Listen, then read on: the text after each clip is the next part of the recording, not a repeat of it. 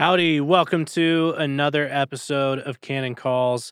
This week, I had the absolute pleasure of speaking with Dr. David Crystal once again, recurring guest, one of my favorites.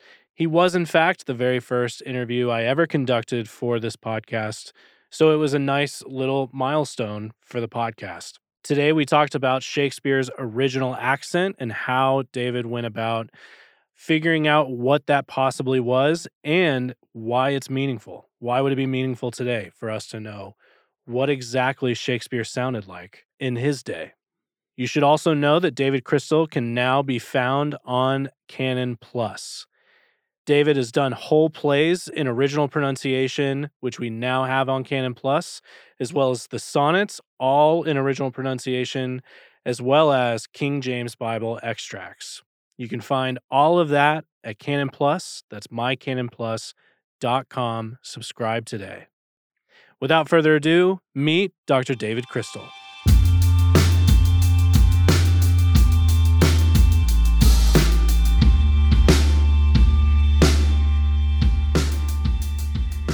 All right, now welcoming on a very, very special recurring guest, because this man was the very first interview on this podcast, the very first time I had ever interviewed someone. I was very, very scared and had no clue what I was doing, but you were very kind. Mr. Crystal, welcome back. Thank you for coming back on to Canon Calls. Well, thanks very much, Jake. I'd forgotten that it was so early in your interviewing career. You sounded like a professional. Thank you. That means the world. Yes, I thought you were super kind and you were answering questions that I meant to ask, and that meant a lot. So I appreciate your kindness. It's good to be with you.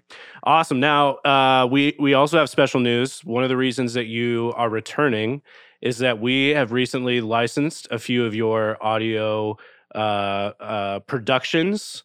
And so I wanted to bring you on to talk about those, and for you to sort of introduce not only yourself, but your project and sort of what those productions are. And then the other thing for folks to know is that there is a lot more on your website at David Crystal.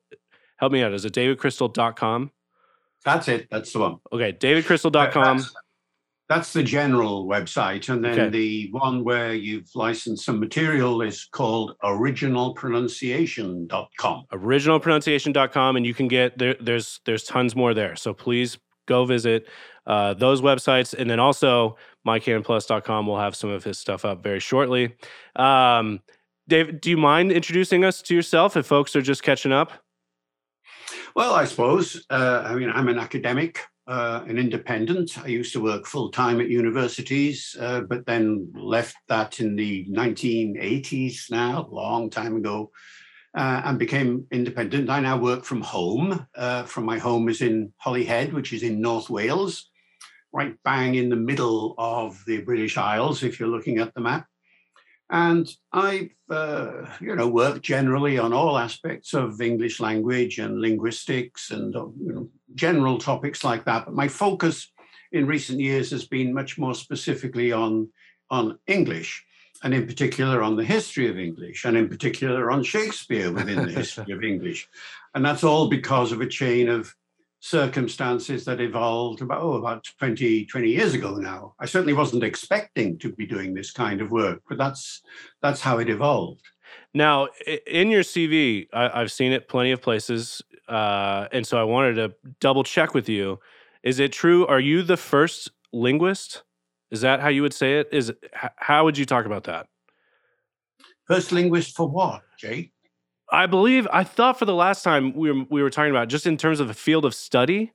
Is that true? Well, I'm certainly not the first in the sense of the subject of linguistics. Linguist, yes. Am I even close to something that's half true, or no?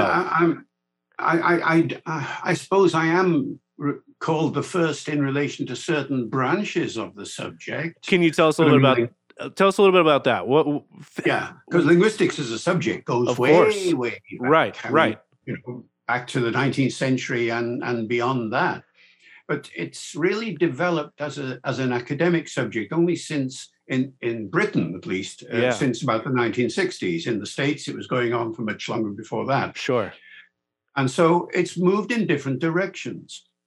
And it's one of those wonderful subjects where there's always something new to be found. You know, whatever language was like today, it was different yesterday, it's going to be different tomorrow. Sure. And people are always finding new things about it. New branches are opening up.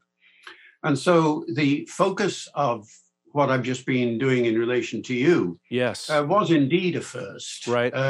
And that was the suggestion that it's possible to reconstruct the pronunciation of earlier periods of a language.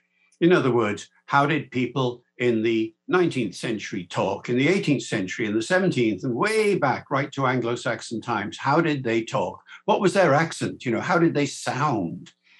And some people did sort of prod that subject back in the 19th century and in the early 20th, but nothing very much came of it.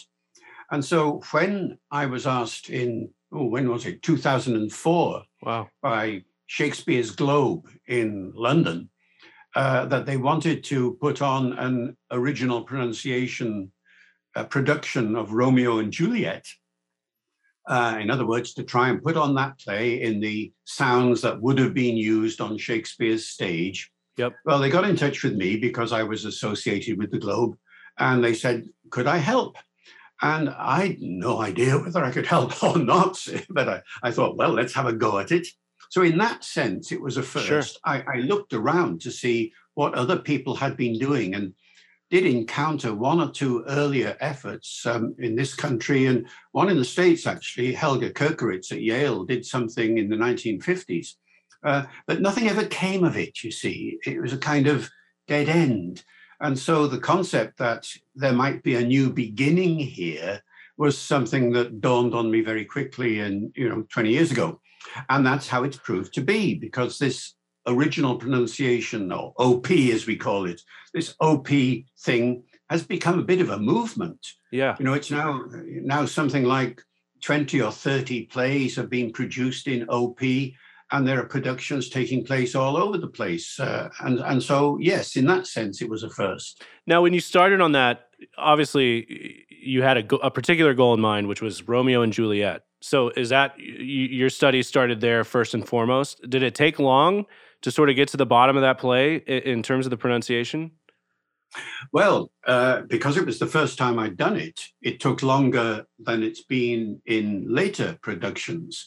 What happens is this: you use your academic skills, your linguistic knowledge, to try and work out what the accent would have been in Shakespeare's day. Now, that's not just me, of course. I'm standing on the shoulders of lots and lots of people who have been studying what's called historical phonology of the time. So my first job was to bring that stuff together and try and assimilate it and work out how best to apply it. And then the time was taken in going down to London and meeting the company of actors and the director, and working with them and teaching them how to say the accent or the accents of the time, and then correcting them, and then having another go at it, and so on. And that took about 3 months and so altogether. Okay. Before the production took place in June of that year. Now, the Globe were not totally committed to this idea. I don't know whether your listeners know about Shakespeare's Globe, but it's an attempt to reconstruct the theatre as it was in Shakespeare's time. In 1599, it was built, burnt down some years later. And the Globe tried to bring in a policy of original practices. In other words, in this so-called original theatre, let's have original costume, original music on original instruments and all that sort of thing. And then you see, let's have original pronunciation as well.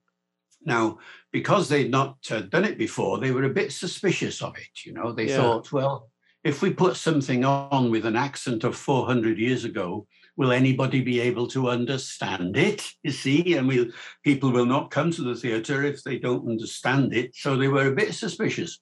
So they put it on just for a weekend in June. Okay. It was hugely successful. Wow. So as a result, they then decided to put on a full production of Troilus and Cressida the next year. And in that audience, there were people from all over the place who'd heard about this, you see, and they'd come in. And there were people here from Stanton in Virginia at the Shakespeare place there. And some other American guys came in and they took it back. So, it went across the Atlantic back to your side of the world. Yeah. And since then, most of the productions of original pronunciation Shakespeare have been done in the United States, actually. Wow. So it's become a bit of a movement. Wow. Now, okay, so if this is the first time anybody's hearing about this, do you mind just very briefly, can you contrast sort of the original pronunciation with what you call received pronunciation? Yeah, sure. I mean, yes, everybody needs to hear this. Now, in order to get the sense of it, you have to contrast it, as you say. So let's take the opening lines of Henry V. Okay. When the chorus comes to the front of the stage and says in my modern English accent, or if I was putting on a sort of Laurence Olivier accent, oh, for a muse of fire that would ascend the brightest heaven of invention, a kingdom for a stage, princes to act, and monarchs to behold the swelling scene. Then should the warlike Harry, like himself, assume the port of Mars, and at his heels, leashed in like hounds, would famine, sword, and fire crouch for employment. Now, that's the accent in which most people have heard Shakespeare. It is indeed not a pastiche for me, but, Laurence Olivier, John Gielgud, and all the famous actors. It's the accent that has put off an awful lot of Americans because they don't speak like that. Yeah. And I've spoken since to many directors and actors from the States, and they all say the same story. They all felt a bit tentative about doing Shakespeare because they don't speak in this Olivier kind of way. Right. And when they try to learn it, it doesn't come out very well. Well, when they hear OP, they are staggered because this is the OP version of that speech. Okay. Oh, for a muse of fire that would ascend the brightest heaven of invention, a kingdom for a stage, princes to act and monarchs to behold the swelling scene. Then should the warlike Harry, like himself, assume the port of Mars, and at his heels, laced in like hounds, should famine, sword, and fire crouch for employment. Now, when you hear that, yeah, everybody who hears that for the first time, all you listeners out there, you're saying, I know that accent. I've heard something like that before. And of course, Americans hear the port of Mars and say, hey, that's American English, surely, except in Boston. Yeah, right. And, right. Immediately there's a kind of identity that comes. That's why it became so popular in the States, I think, because people heard this accent, felt that it was closer to their accent, and therefore fell in love with it. Now, it isn't just, of course, American English. I mean, the R is similar, but the R is also in the West Country of England as well. And there are certain sounds in that version which are not particularly American, but you'd associate it with some other parts of the English-speaking world. Do you remember I said a kingdom for a stage? Yeah. Stage, not stage, stage. Now, if you go to England, that's how they speak in Yorkshire up there. They say, good day up there, good day, like that. And so that's a Yorkshire feature. And the very first word I used, do you remember it? Oh, for a muse of fire.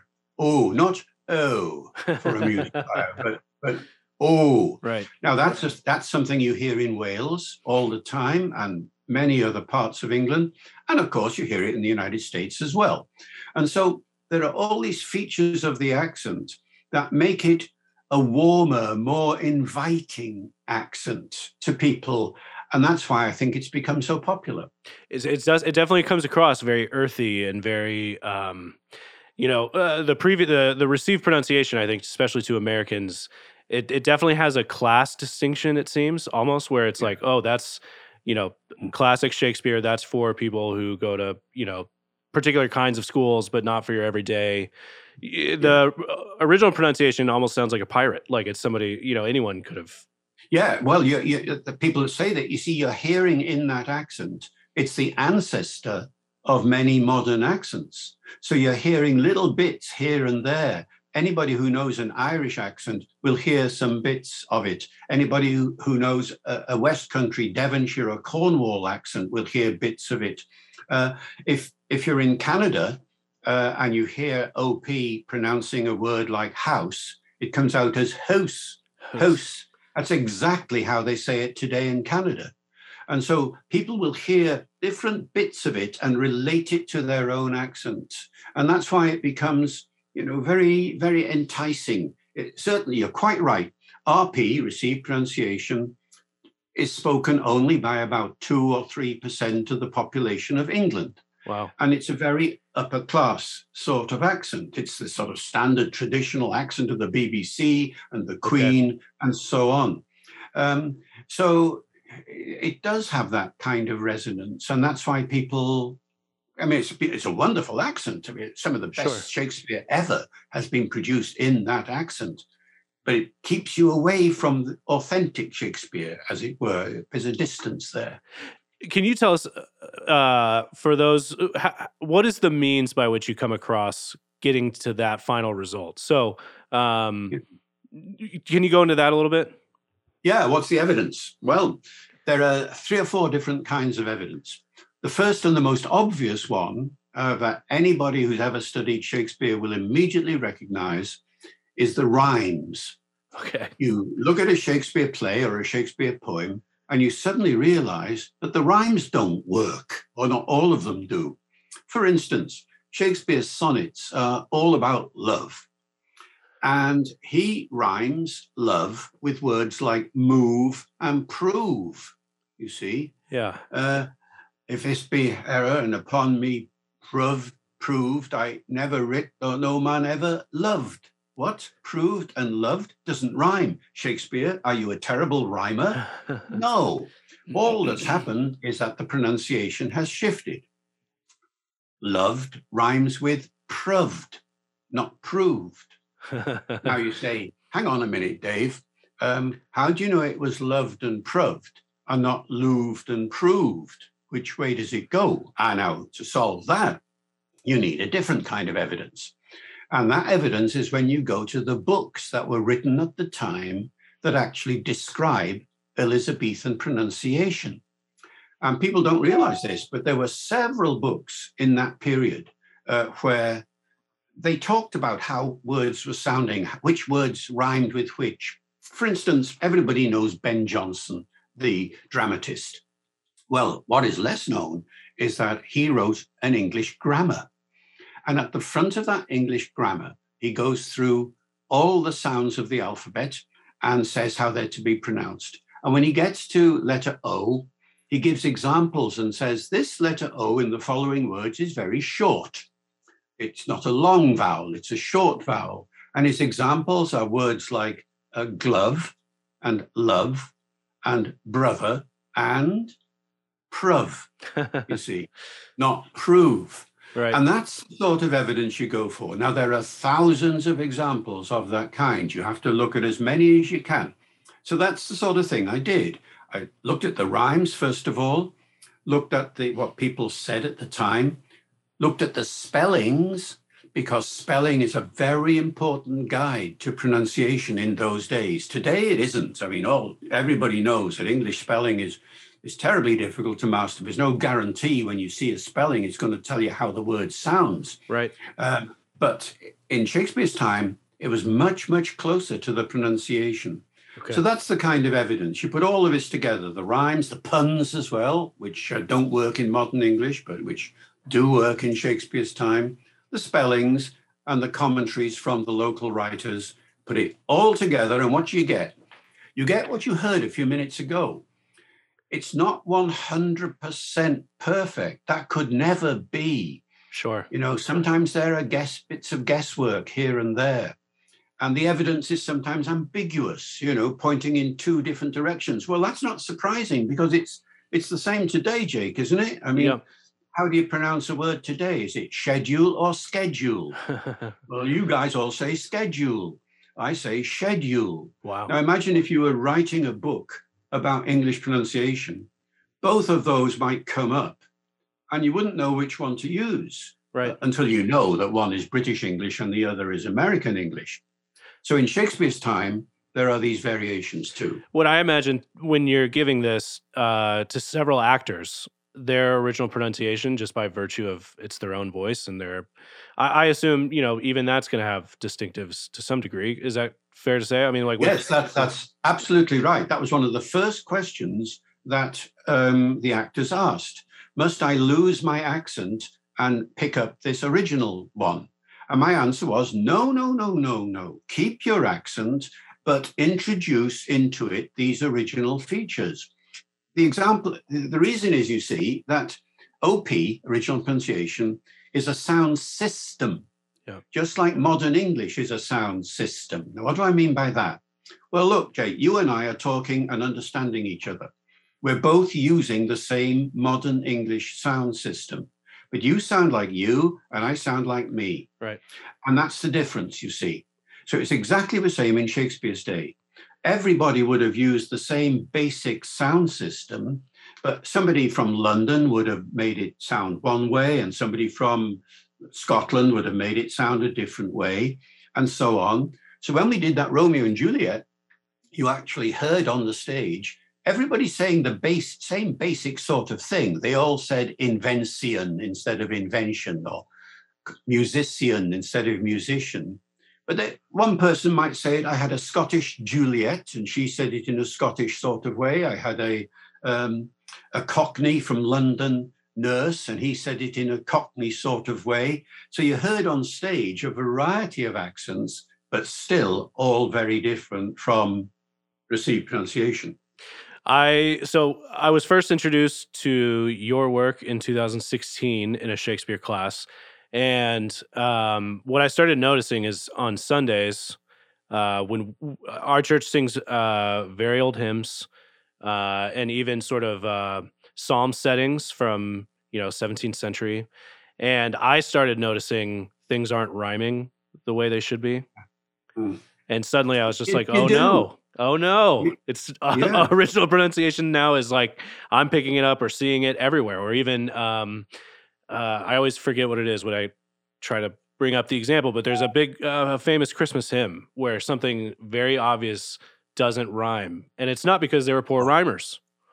Yeah, no, that's absolutely right. And here's the interesting thing, that once people got to know about OP, it wasn't just the actors and the directors. The early music people got hugely involved. And in fact, there's more interest from early music specialists than from Shakespeare specialists, actually. Wow. Because you're right. If you do Dowland or Byrd or any of the writers of that period, lots of their rhymes don't work. And it's sometimes very noticeable. Sometimes you don't notice it at all, but sure, you do so much of the time that another constituency of interest grew. And then, of course, the other area, which will interest you guys particularly, I'm sure, is that in 2011, there was the 400th anniversary of the King James Bible. That's right. And at that particular point, everybody was saying, well, how would that have sounded in Shakespeare's in 1611, you see? Right. Yeah. And so suddenly there was another constituency, and there's yet a fourth, which is less encountered, but it's still important. And that's the heritage people.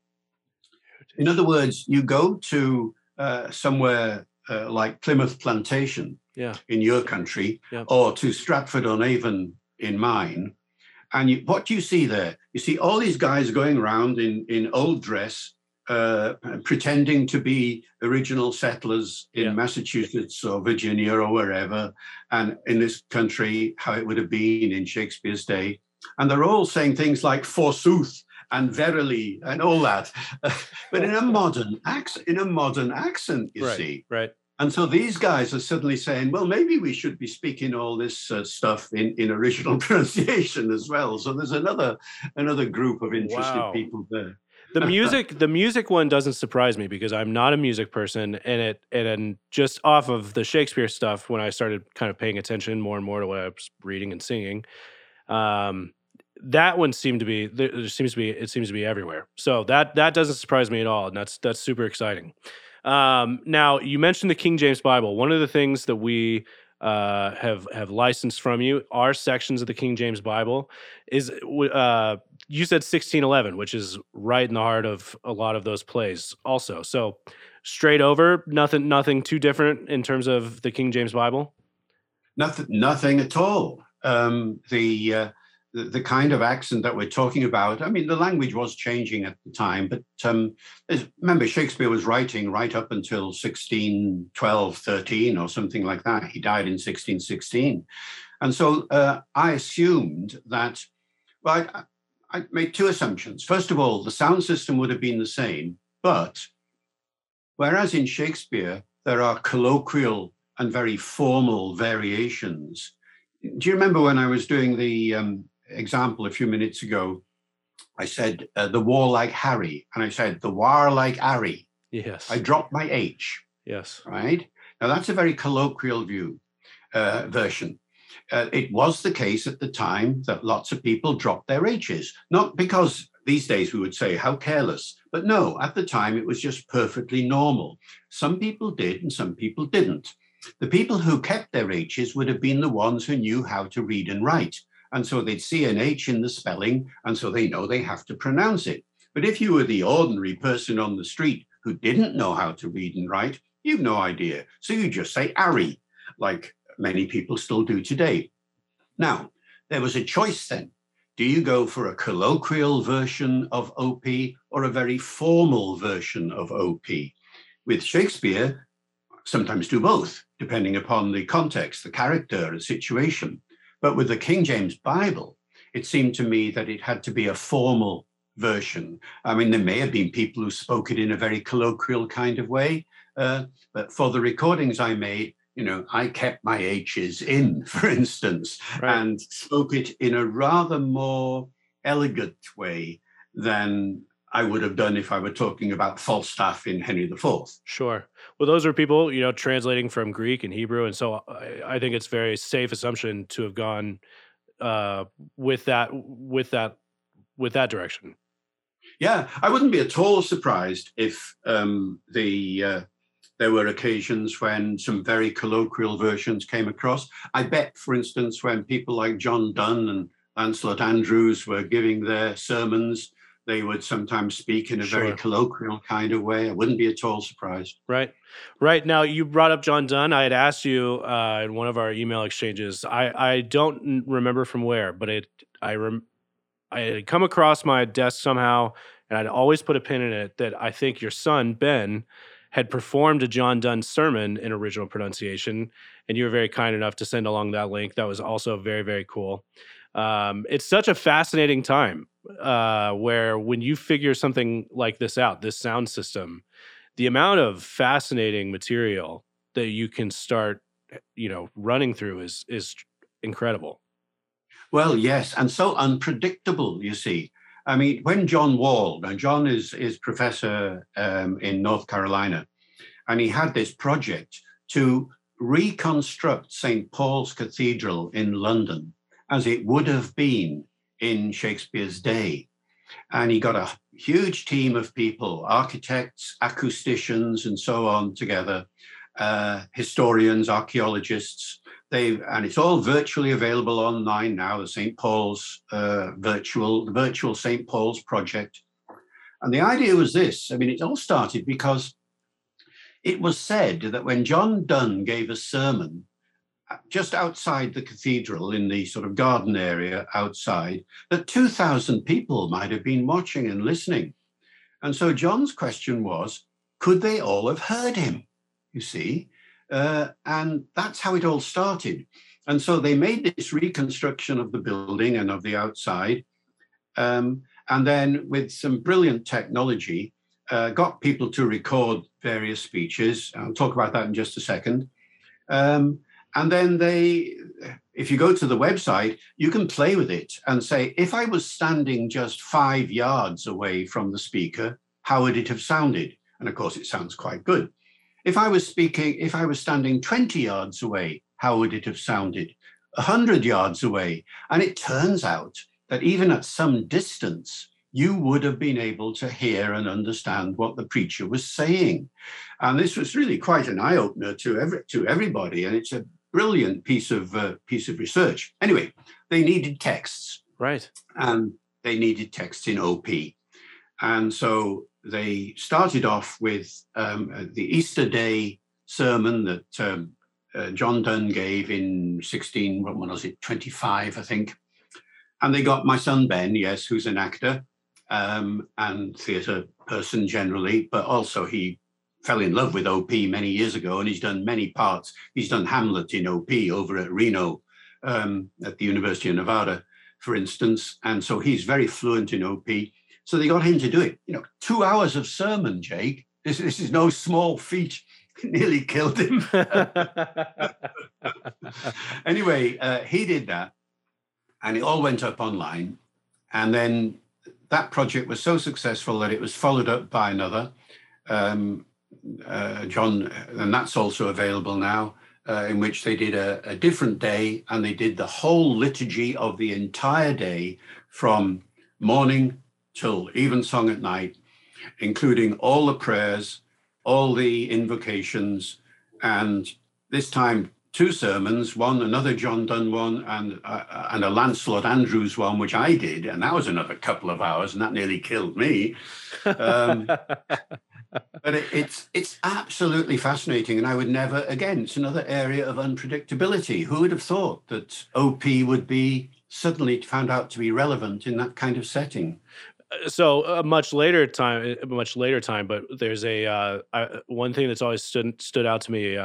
The pastor Charles Spurgeon, in his letters to his students, he was teaching young ministers, and there's a very funny part to moderns today of if you're of smaller stature and you don't have a big chest, maybe the ministry isn't for you. Which would never have come across, that right. Would be today but I'm sure one of the difficult aspects of your 2-hour sermon and Ben's is those guys are really projecting, that's they certainly were 2 hours of projecting. So Spurgeon was another 100 years or so, or a couple 100 years or so. But yeah, I imagine that is hard work, no matter what accent. Absolutely. You feel totally drained at the end of it. Just imagining yourself embedded it in a special sound studio, and had to stand on a kind of bouncy thing to keep the vibrations down. And just physically, wow, it was an enormous feat of work. I didn't have to do that. They wanted me to record my thing in a more like a real life environment. Okay. Which was much more comfortable, but still, yes. And you've got to do it as well as you can. No chance of repeats. You can't sort of say, sorry, I'll do that again. No. You had to just go for it. Right. And if you made any fluffs, well, that's life. Right. I mean, just like the original guy, if he'd made a fluff, he can't say, sorry, I'll just go back in my sermon. We're just going to restart for the audio recording. Thank you. Yeah. Now, you mentioned, so original pronunciation, I assume, has taken over a lot of your time and thoughts since 2004. But you mentioned that you were already a part of, in some degree, the Globe. Why were you there? What were you? Are you just a fan of the Bard, or what interested you to just be around the Globe? Yeah, when it started in 1997, this was Sam Wanamaker who started it all off, and it took him ages to get the money and the permission and everything. And building was finally built in 1997, and then soon after that, they decided to have a magazine called Around the Globe. And they wanted material for that magazine. So the editor, knowing of my interest in Shakespeare, got in touch with me and said, would I write an article for Around the Globe? And so I said, yeah, delighted to, because I thought this was a wonderful development. So I went down to the Globe and saw the early productions and so on, and then started writing for this magazine. and did dozens and dozens of articles over the years. So I got really to know them very well at the Globe. I knew all the people there. And I went to virtually all those productions in those years because, people would say, this new Globe, it's a museum. It's an experiment. It's not going to be real theatre. Well, of course, it was. It was the most stunning theatrical experience ever because suddenly, you all know, all you listeners out there, what it's like to go to the theatre normally. You sit on a seat and there's the stage in front of you and the curtains open and it's all in the distance in front of you. And you have to sit in your seat and stay quiet. The only thing you're allowed to do is laugh and clap. You're not allowed to shout out or anything, or they'll ask you to leave the building. So there's a distance between the audience and the stage. Now at the Globe, as in several other reconstructed theatres like the Blackfriars in your country and so on, the stage sticks out into the audience. And the audience stands around three sides of the sticking out stage, wow, as well as the people who are sitting in the galleries around the back. So suddenly there is a closeness between the actor and the audience. Now, Ben actually did a year at Shakespeare's Globe, and he taught me all about this, about how at the Globe, the actors are sort of trained how to interact with the audience. If there's a question that they have to ask, let's ask the audience what they think about it. When Hamlet says, "Am I a coward?" In his famous speech, normally it's to himself, as it were, on stage. No, when Mark Rylance did it at the Globe, he comes forward to the audience and says, "Am I a coward?" Huh? And the audience says, "No," or "Yes," or whatever. And you get this kind of interaction, which is just amazing. And it's just like it would have been. And so I fell in love with the Globe at that point and went to as many productions as I could. And so that built up until, due to the writing, I would then give a few lectures in the Globe Lecture Theatre there. So they knew me quite well. Okay. So that's why they got in touch, because I was a sort of tame linguist, if you like. That they had. Now, for folks listening, if they only consider the Bard as what was assigned in their junior year of high school, and they I didn't understand half of it. I took the test and left, and I'm not really sure it's for me. Can you talk to that person in terms of what interests you about Shakespeare? If they think, well, you're just an academic, that's really is that true? Yeah, well, no, not in the slightest. I've been to theatres in many parts of the world, as I guess many of your listeners have. I went to the theatre in Stratford a couple of years ago for a production. There were school trips there, and around me were 20 kids from one school, 20 kids from another school, and so on, various ages, some quite young, 9 and 10, and the others teenagers, and so on. Now, were they sitting there bored? They were not. They were totally enthused. They laughed, they hollered, they nudged each other. They were into it because, first of all, it was a good production with good actors and so on. But second of all, and this is the most important thing, they understood it. Now, why? Because it's a myth that Shakespeare is difficult to understand. Shakespeare has about 1 million words in all his canon of plays and poems. If you ask how many of those words are different in meaning from the present day to that time, the answer is tiny. It's 5% only. Wow. Most of the words in Shakespeare mean exactly the same today as they did then. Now, the reason why people think it's difficult is because when you are presented with it in school, you're plonked down, a book is put in front of you, you open it up, and there is a little bit of text, and underneath a big pile of notes. Right. And sometimes there are far more notes than the text. Well, then you see those notes, you think to yourself, gosh, Shakespeare must be difficult then. And the reason why there are all these notes is because the editor is trying to explain all the background and all the nuances and all the little subtleties that go with the play, which is jolly good. But you don't need them if you go to the theatre. And that's the difference. Learn Shakespeare on the page, it's a problem. Learn Shakespeare from the stage, and it's dead easy.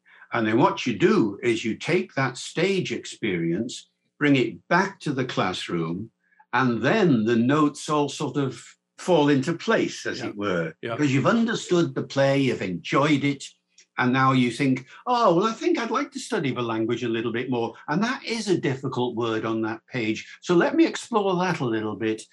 And that's when it all becomes so, so different. So, especially for our audience in particular, and hopefully folks that will maybe join my Canon Plus, you did whole plays, I believe, whole texts of Shakespeare with original pronunciation. Are there any of those that you would highly like? Which were your favorites? What was your favorite to go through?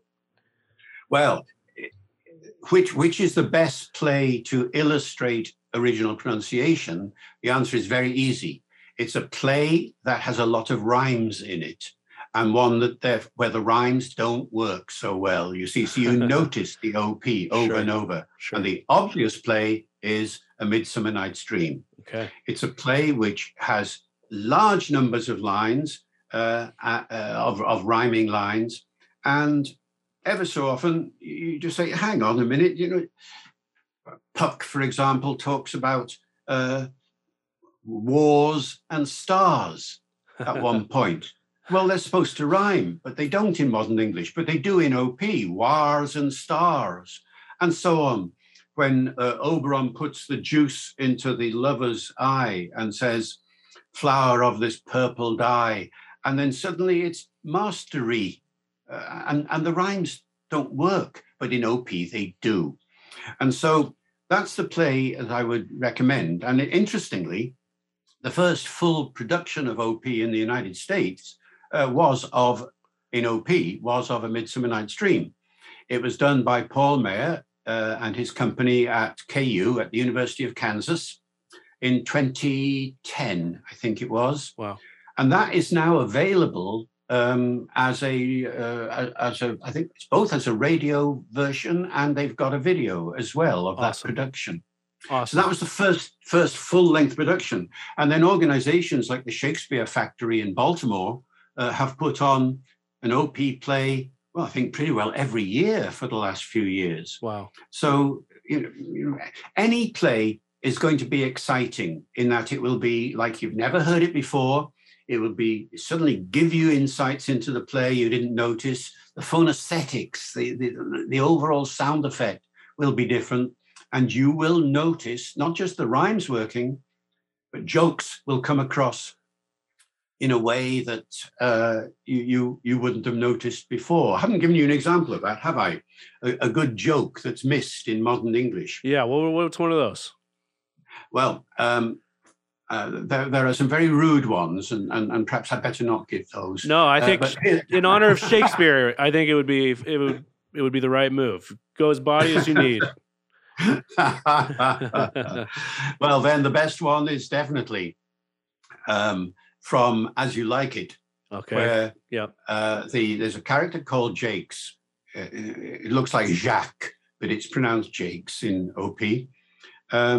Who comes back to the Duke in exile in the Forest of Arden and says he met a fool in the forest, and the fool is Touchstone, who has been sitting down by the river, and he's listening to Touchstone talking, and he says, this guy, he just made me laugh for an hour. And why? Why did he laugh? What did he say? And he describes what Touchstone says. Touchstone apparently says something like, an hour ago, in modern English, first of all, an hour ago, and it was 9. And in 1 hour more, it'll be 11. And so from hour to hour, we ripe and ripe. And then from hour to hour, we rot and rot. And thereby hangs a tale. And Jake says this made him laugh for an hour. And you think, what? Why? That's not funny. In OP, you have to know that the word for an hour, or, sounds exactly like the word for a prostitute. Yes. Or, W-H-O-R-E. Right.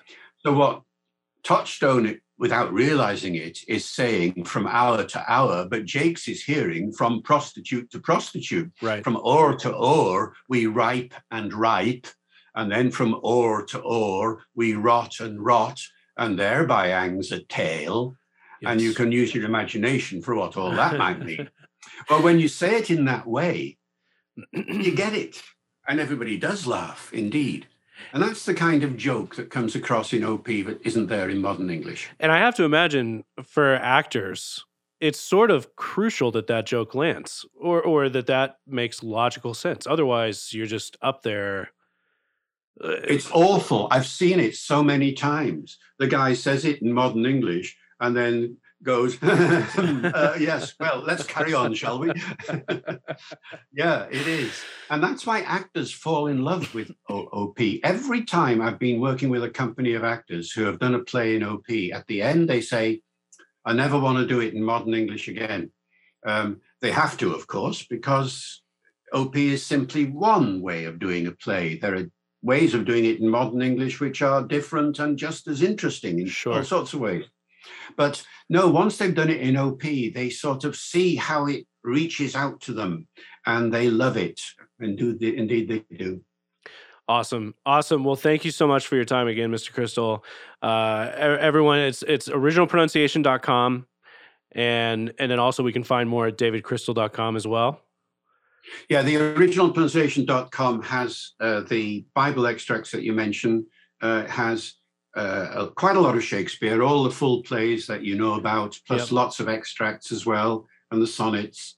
And then, of course, we haven't talked about this, but there's also a section devoted to Old English, to Anglo-Saxon English, which will interest some people, I'm sure. Yes, we may come back around for those Beowulf, for the Beowulf. So if you're interested in Beowulf and you want to hear it, in Old English, you can find those at originalpronunciation.com. David, thank you so much again for your time. It's been a real pleasure, Jake. Thanks for your interest and good luck with the next interview. Of course. Thank you.